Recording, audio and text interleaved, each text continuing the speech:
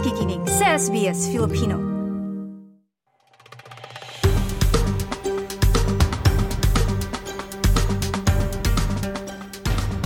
Nasaksihan kahapon Australia Day ang pagpapatuloy ng debate tungkol sa panukalang Indigenous Voice to Parliament. At tulad ng saloobin sa pagdating ng mga British, 235 taon nang nakakaraan, magkakaibang pananaw hindi lang sa iba't ibang panig ng politika, kundi sa iba't ibang bahagi ng komunidad katutubo. Umikot ang pampolitikang diskusyon sa mismong mga unang Australian. Mainit na usapin pa rin kahapon, January 26, ang ipinangakong referendum ng gobyerno sa pagkakaroon ng Indigenous Voice sa Parlamento. Sa kanyang talumpati ng tanggapin ng parangal bilang Senior Australian of the Year, hiniling ng Indigenous leader na si Tom Calma sa mga Australian na magsama-sama at suportahan ng panukala. The referendum is not a choice between improving people's lives or amending the Constitution. We can do both, but it will require bipartisanship.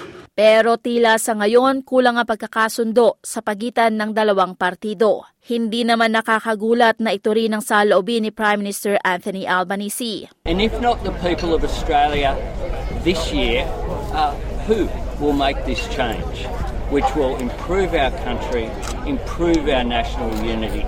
And this is an opportunity for Australia. It's one that I sincerely hope that Australia doesn't miss.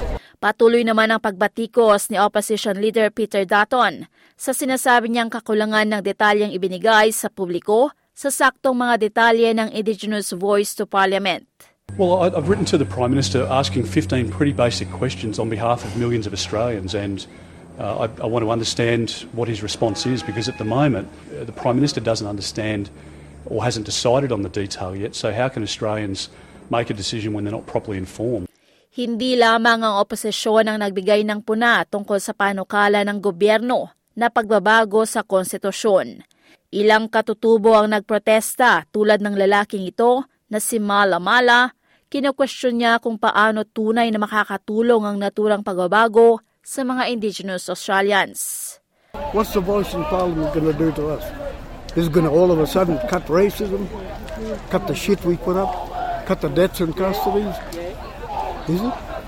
Ang mga naganap sa Canberra kahapon ay refleksyon ng panghalatang usapin sa buong bansa. Ang Australia Day ay isang araw para sa marami na pag-isipan kung ano ang ibig sabihin ng pagiging Australian. Para sa iba, ito ay isang araw para magkaisa ang lahat. Mahigit 19,000 katao sa buong bansa ang nakibahagi sa mga citizenship ceremony at naging mga bagong mamamayan ng Australia. Kasama sa mga ito si Safi Halawani, isang mechanical estimator mula Lebanon. No, it means a lot of a long-awaited day anyway, and we call Australia home and we become citizens. I moved around through few countries and end up in Australia. I'm happy to call it country. Ang maging bahagi ng bansa at tawagin itong tahanan ay isang bagay na dapat na maiparamdam ng Australia para sa lahat ng mga tao nito, mapaunang mga Australians o bago man, at hindi lamang pag-usapan tuwing araw ng January 26. Yan ang ulat na binuo ni Sarah Tomevsky at Sunil Awashti para sa SBS News na isinalin at isinalaysay ng inyong lingkod sa ating wika. Ako si Ana Limvilata para sa SBS Filipino.